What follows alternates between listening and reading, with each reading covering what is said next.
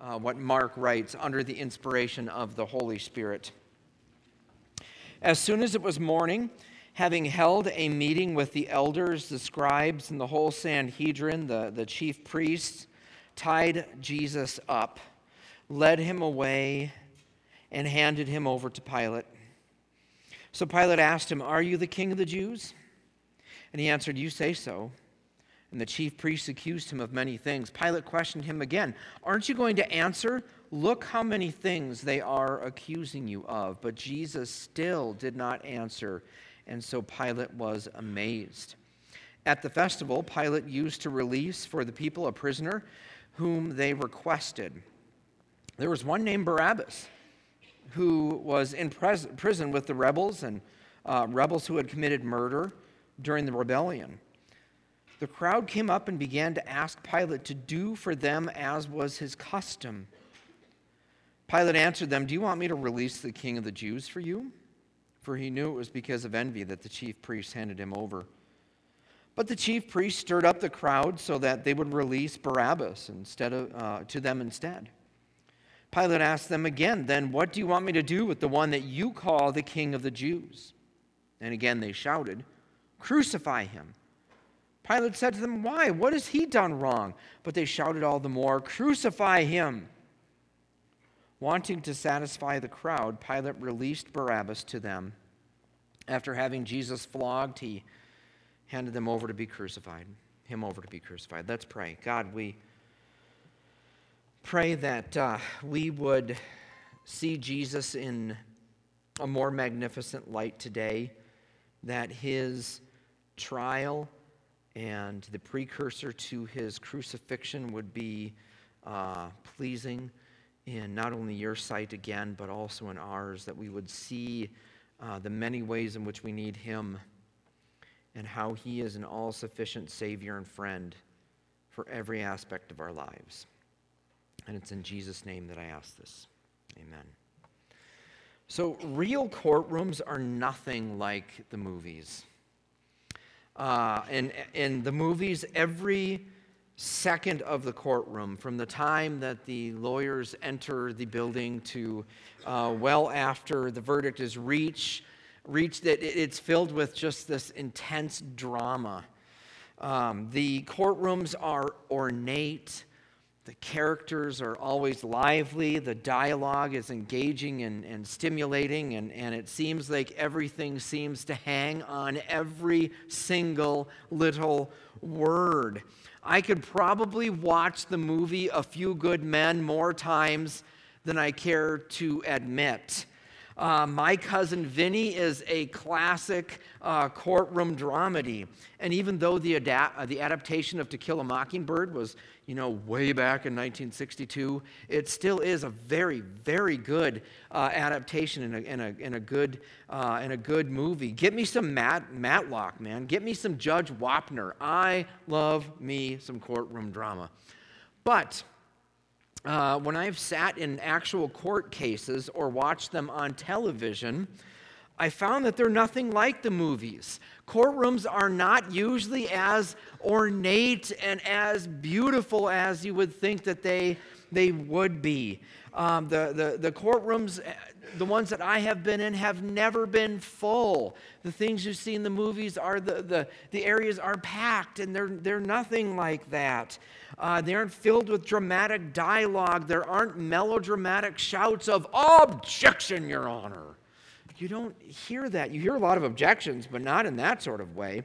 The lawyers don't pace back and forth. They generally stay in one spot. They don't approach the witness. They don't typically approach the jury. You're not really on the edge of your seat, even in cases like the O.J. Simpson trial or the Casey Anthony trial or the recent Murdaugh trial. The viral big moments are pretty few and far between, and you'd have to watch a lot of courtroom in order to see those moments of intensity. Real courtrooms with real cases are essentially boring. They use big words that I don't understand. Latin words like habeas corpus and omnibus.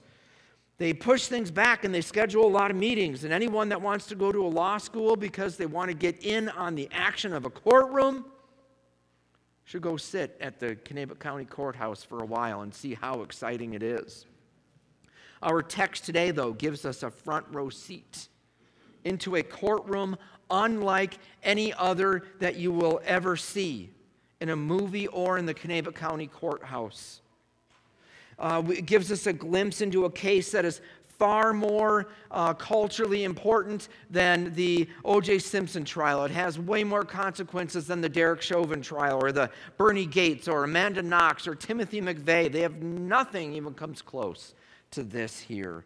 Our text today brings us right into the court of the house of the Roman prefect named Pilate in the year 33 A.D. And the consequence changed the course of human history. What happened on that morning has far-reaching consequences for not only the world, but also your very life. Today we're making our way toward Easter by looking at the trial of Jesus before Pontius Pilate. And as we look at this trial, we must resist the temptation to see this only as a historical narrative to fill our heads, but rather as a narrative to fill our hearts and to change our lives. And we can do that in two ways. The first is that we need to look upon King Jesus. Look upon King Jesus. So after focusing here on Peter's denial at the end of chapter 4, at the end of chapter 14, Mark brings us back to Jesus, who has just been found guilty of blasphemy by what we would consider sort of the Supreme Court of Israel, which was the Sanhedrin. And it was really sort of a kangaroo court. And according to Jewish law, the proper punishment for blasphemy is execution. But because they are under the thumb of the Roman Empire, they are not allowed to execute. And so here they were to bring themselves to the Roman leaders in order to have that. Verse 1 here gives us the impression that once a verdict had been reached, they held a meeting for a little while to figure out what they were to do with this Jesus. And it appears that the best solution that they could find was to bind him up, make him look like a civil criminal, and hand him over to the Roman government to see if they could manipulate this prefect named Pontius Pilate. Verse 1 tells us that they waited till the morning. That was when the Roman courts would typically open up. They would want to get the court cases done in the morning so that the leaders of the court and the aristocracy there could go and have a leisurely afternoon after being in session for a while. In the eyes of the Jewish leaders, Pilate was the perfect person to send Jesus to. Not only did he have execution rights, but he was also politically helpful. The sole reason that he was even in Jerusalem at this time is because it was the week of the Passover, and he was there to make sure that no riot started, that no uprisings happened, that he could keep the peace within Jerusalem. And so if Jesus' disciples were to rise up and have a problem and take issue with what's going on, well, Pilate would have none of that. He would take care of the disciples quickly. Now, Pilate was no friend to the Jews by any means, and his sins, which were many, were treacherous. Luke 13 tells us that there was a report to Jesus that Pilate had executed some of the Jews and actually mixed their blood with the blood of the sacrifices inside the temple. Historians tell us that at the time he had invited legions of Roman soldiers to Jerusalem in order to put up banners within the temple walls proclaiming Caesar as Lord. Pilate was responsible for making a 23-mile aqueduct in order to bring water into Jerusalem, which you would think is a good thing, but the only way that he funded that aqueduct was by taking and stealing money from the temple. This man was absolutely no friend of the Jews, but the Jewish leaders certainly saw him as politically helpful in this instance, at least. And apparently the old adage that the enemy of my enemy is my friend is actually true here in this particular verse. So Jesus ends up coming under the custody here of Pilate, who has probably heard of Jesus and his fame, and now has good reason to be skeptical of Jesus. Verse 2, Pilate cuts right to the chase. Pilate asked him, "Are you the king of the Jews?" Now that's an interesting question, because that is not why the Sanhedrin condemned him. He was condemned for blasphemy, not for being a king, but this was the only thing that they could throw against the wall to make it stick. But Pilate wouldn't care one bit about what this person thinks about blasphemy. He was a political leader. So why would a Roman prefect care whether or not someone blasphemed the Jewish God? So in asking whether he was the king of the Jews, we have to infer that the leaders then were making up charges against Jesus that they willingly knew were not true in order to get him crucified. So whereas the charge of blasphemy wouldn't catch his attention, threatening the leadership of Caesar would. Political sedition and treason are justifiable reasons to execute a man like this. And Jesus' answer here is quite baffling. It's taken me, honestly, years to figure it out. And I'm not all that confident that I've got it correct now. In answering the question, "Are you the king of the Jews?" notice in verse 3, Jesus responds by saying, "You say so." What does that mean? What does Jesus mean by that? Does he simply mean what you said is true? It can't be, because if that's what it means, then there will be immediate conviction. Is he flippantly saying, as some of us would, "Well, if you say so"? And he can't be saying that either, because there is not a hint of arrogance in Jesus' character. The only thing that I can imagine that's going on here is that Jesus is inviting Pilate into further personal exploration as to who Jesus is. Jesus' answer is simple. It's not affirming, it's not denying. It's a simple figure it out. And what it will eventually lead Pilate to ask in John chapter 18, what is truth? Now imagine that for just a second, that Jesus goes before Pilate, and how quickly it changes. Are you a seditious insurrectionist, poser that is a threat to Rome, ends up turning into questioning his entire existence and the reality of who Jesus is? So here we see that Pilate goes from being a Roman lackey and a Jewish tool to one who momentarily wonders who truly is this Jesus. And Jesus is still inviting us into that conversation today. When we truly have an encounter with Jesus, it forces us to consider exactly who he is and what he has come to do.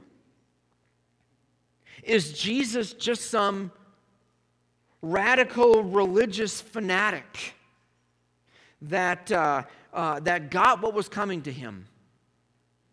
Well, if so, then it has no bearing on my life whatsoever. If Jesus is rather a certifiable lunatic and got swept away in his own delusion, then the entire fabric of our history and society has been built on a sham. But if he is the King of the Jews, well, then he is Lord over all, and I must bend my understanding of truth and reality and all things to him and put him in the center of my life. Pilate may have been initially trying to weigh the scales of justice, but notice here that he quickly realizes that it is Jesus who is weighing the scales here of justice. You may come to Jesus with all sorts of preconceived notions or conclusions or judgments, but make no mistake, when you encounter Jesus, it is not you who is in the position of prosecutor. It is Jesus. And if we want to truly know him and who he is, it requires nothing less than the complete recalibration of everything that we know to be true and right. We will see the world differently. We will see ourselves differently. We will see our relationships differently. We will see our work in a different way. Everything must change when we encounter Jesus. Well, and so you can imagine the intensity here in the room. Jesus was being grilled by Pilate. Pilate was being dumbfounded at Jesus, and the chief priests are desperately trying their hardest to get something on this man. Look at verse 3. The chief priests accused him of many things. Obviously, blasphemy didn't work, and sedition and treason aren't working. Luke 23 tells us that they throw out a lie on Jesus' view on taxes. That he told his people, no, you don't need to pay Caesar, which isn't the truth. Some of the other things that they may very well have accused him of were violations of the Mosaic law, or disrupting the peace at the temple, or destruction of temple property when he turned over the tables, or terroristic threats of destroying the temple when he said, I will destroy this temple and in 3 days rebuild it, or undermining the religious and civil authority. This is a classic case of an all too common problem of a person or a group when they feel threatened by an individual so much that they will twist and make up anything to make the object that they are against look bad. Don't be surprised in your commitment to the truth that you are slandered and misrepresented by the people who are threatened by you. In light of these accusations, Pilate again turns to Jesus, who apparently has not even made an attempt to defend himself. Look in verse 4. Pilate questioned him again. Aren't you going to answer? Look how many things they're accusing you of. But Jesus still did not answer. And so Pilate was amazed. So the fact that Jesus remained silent completely baffled Pilate. People are generally very quick to justify themselves. You can go to any prison in the state or in the country right now, and if you interview the prisoners, you will find that most of them are innocent according to them. They will justify any reason, and you and I are no different. We'll find any reason to justify ourselves. But Jesus doesn't enter a guilty plea. He doesn't provide an alibi or an explanation. He just stays quiet. Why? This is not a silence of defeat or defiance. This is a silence of surrender to the sovereignty of God. For as much as the Jewish leaders want to believe that they are in control here, and as much as Pilate is convinced that the buck stops with him, Jesus knows different. He doesn't answer to religious or political leadership. He answers to God the Father. And by being silent here, he is fulfilling the role that the Father set out for him from the foundation of the earth. In Isaiah 53, that said that he was oppressed and afflicted, yet did not open his mouth. Like a lamb led to the slaughter, was silent before his shears, and he would not open his mouth. In his silence, he is preparing for his coronation. And this is a coronation that would be like unlike any other. He would march to his throne, not with a golden crown or a scepter in his hand, but with a crown of thorns digging into his forehead and a wooden beam across his shoulders. King Jesus was taking his rightful place as King of the world and King of our hearts. And no religious leader or political leader could thwart his plan. They are only pawns being moved by God for his plan. And so it is today. If we think that we can have any power over this king's plan or his purpose, then we make ourselves just like Pilate and the chief priests. Friends, this king ascended through death on a cross and resurrection from the dead. Why rage against him? Why be indifferent to him? The only proper response is to hail King Jesus, to reorient your understanding of truth, and to follow him in faith. There's a second thing that we need to consider, and that is that we ought to trust in this king's gospel. Trust in this king's gospel. The text takes an interesting turn here in verse 6. It's obvious that Pilate is in what we would call, he's in quite a pickle right now. He hasn't found any evidence to prosecute Jesus under Roman law, yet the leadership of his constituents are religious fanatics and claim that this man is deserving of death. If he were to set Jesus free, then he knows that he would possibly have a riot on his hands. But yet, if he condemns an innocent man, he knows that this will be on his conscience and that he was the author of a gross injustice. So in verse 6, Mark gives us a bit of a history lesson to provide the context of Pilate's plan. It says, at the festival, Pilate used to release for the people a prisoner whom they requested.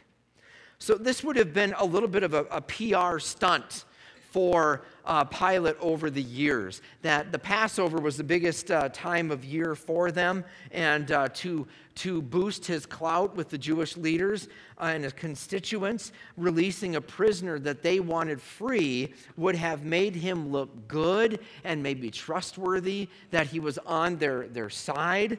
It would also help keep the peace during a potentially volatile time in Jerusalem. So in Pilate's mind, maybe these Jewish leaders are just a minority report. And if I ask them if they want to release Jesus, maybe his popularity will win out the day. Maybe the commoners will rise up and say, this man, we want him to be released. But verse 7 tells us of another prisoner who is in Pilate's custody. It says there was a man named Barabbas who was in prison with rebels who had committed murder during the rebellion. So why was this man in prison? Well, he was an insurrectionist. He was a zealot who was part of an uprising against Rome. This was the type of person that Pilate wanted dead. This man represented every reason why Pilate was even in town for that week. But this was also the kind of man that was absolutely politically perfect for the Jewish leaders. The Zealots and the Sanhedrin were strange bedfellows. They never got along before this. They didn't get along after this. But yet the leaders certainly could use them. Anyone was better than Jesus for that matter. Now look at verse 8. The crowd came up and began to ask Pilate to do for them what was his custom. Now here's the moment of truth. Verse 9, Pilate answered them, "Do you want me to release the king of the Jews for you?" He knew it was because of envy that the chief priests had handed him over. So in verse 11, the chief priests quickly take control of the situation. It says that the chief priests stirred up the crowd so that he would release Barabbas to them instead. So here, the chief priests are so good at manipulation that they can turn this crowd in a heartbeat. The same people that were singing Jesus' praise 5 days ago when he came into town on a donkey singing, "Hosanna to the Son of David," are now joining in the cry with the religious leaders here. Verse 12, Pilate asked them again, "What do you want me to do with the one that you call the King of the Jews?" Notice he puts it on them. And again they shouted, "Crucify him."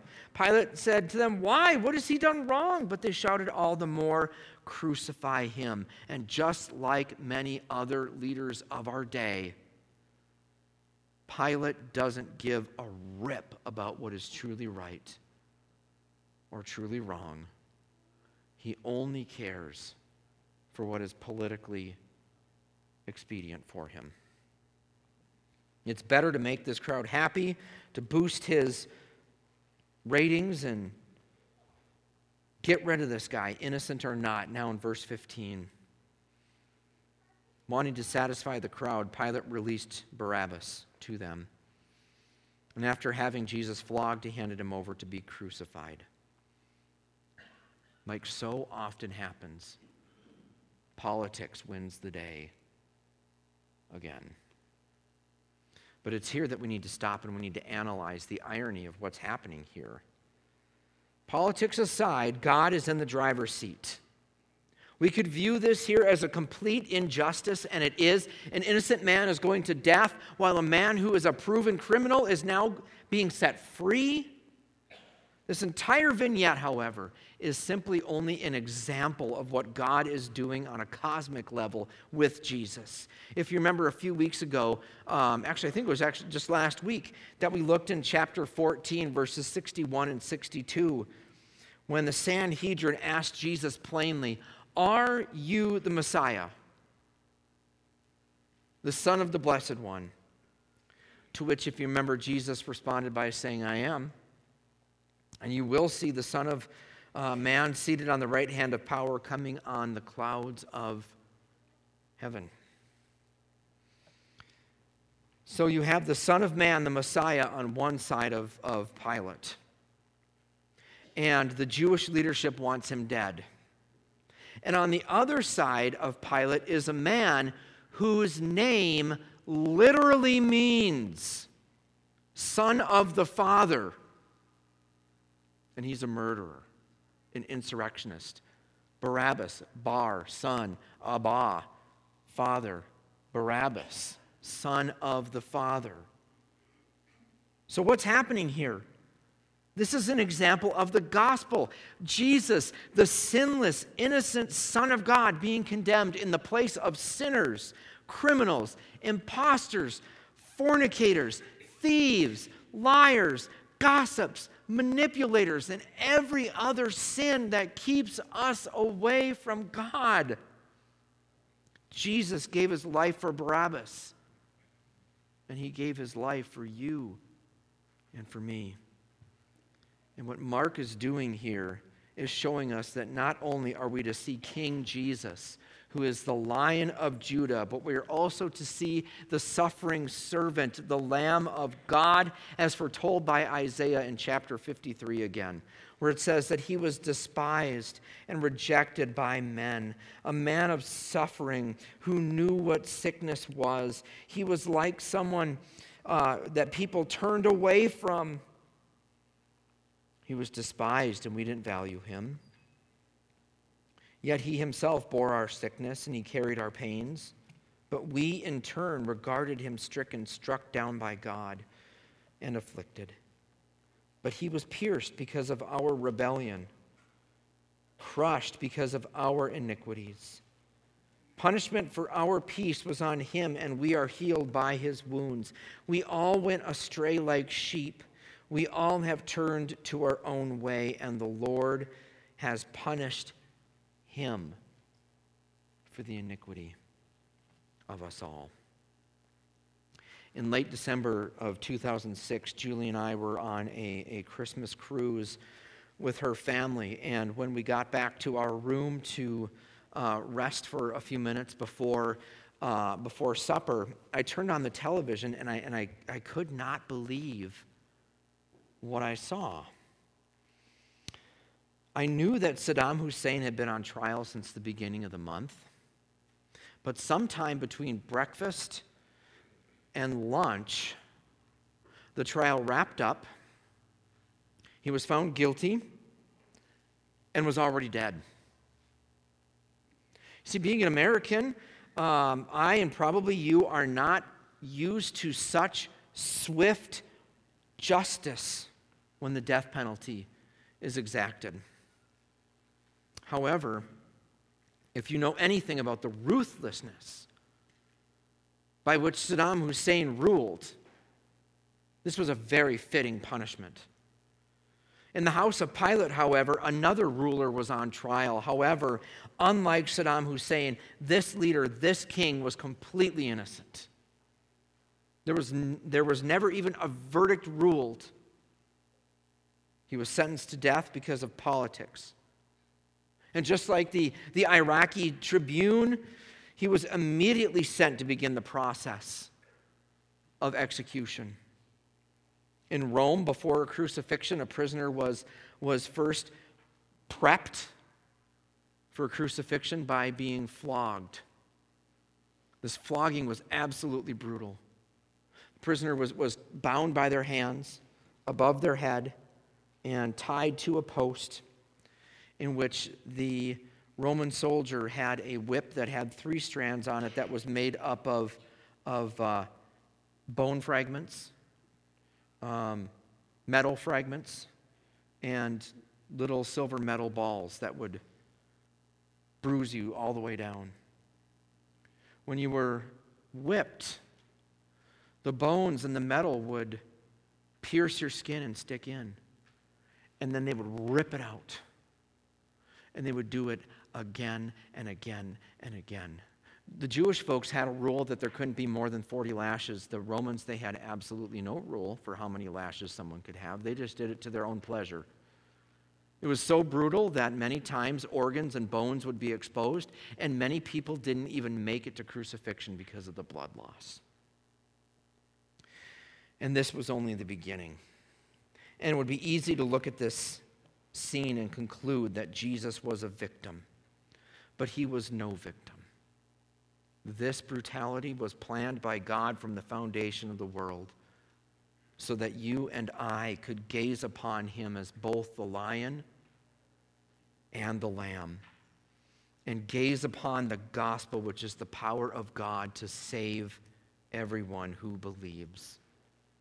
This Jesus on the road to Easter went before Pilate, not as a victim of happenstance, but as the willing, obedient, suffering servant who lived, died, and would soon be resurrected for you and for me. Friends, let's look upon this King and look upon this glorious, beautiful gospel.